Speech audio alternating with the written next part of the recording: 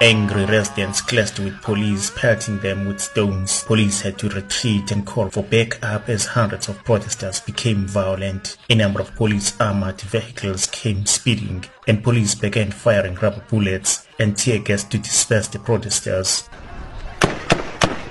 A Ward 16 councillor at Lusikisiki, whose house was set alight, has called on the government to intervene and resolve issues between councillors and the protesters. She says she now has no accommodation and food for her children.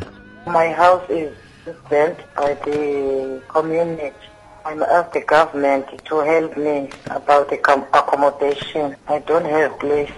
I don't have clothes. All my things are destroyed. Thanks.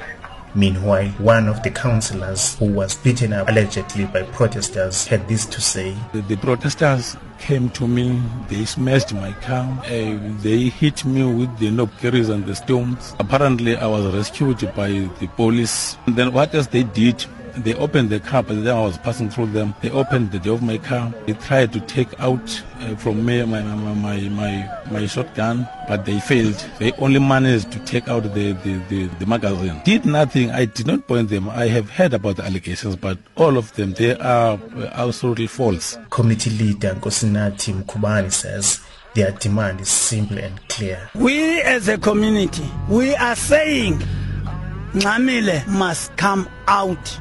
We want any other person, not Ncamile, to be a councillor. There is no service delivery. He was not elected by the majority of ANC people. It's worse, even the community, they didn't participate to elect Ncamile. Mayor came for service delivery.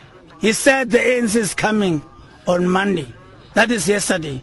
Eastern Cape Deputy Provincial Commissioner Major General Zamutando Mki warned the protesters in Lusikisiki to stop adding fuel to the fire by using live ammunition.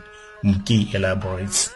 As we are here now observing the situation, we are hearing some gunshots that are taking place, not necessarily where the big crowd is, but somewhere in the streets of this town. We are saying to the community members that are here, they must desist from doing that, because it's not our members. Our members are dealing with the bigger crowd, but there are some gunshots that we are hearing away from the crowd. People must not do this thing. It's not allowed. You cannot be involved in a gathering situation and you start discharging a firearm, especially in the municipal area. Some learners say the protesters will have a negative impact on the learning environment. We are very worried now. We are about to write first term, but we don't get education because of this strike. We are sick and tired now. The situation remains very tense in and around Lusikisiki. I'm Nkululeko Nyembezi, Lusikisiki.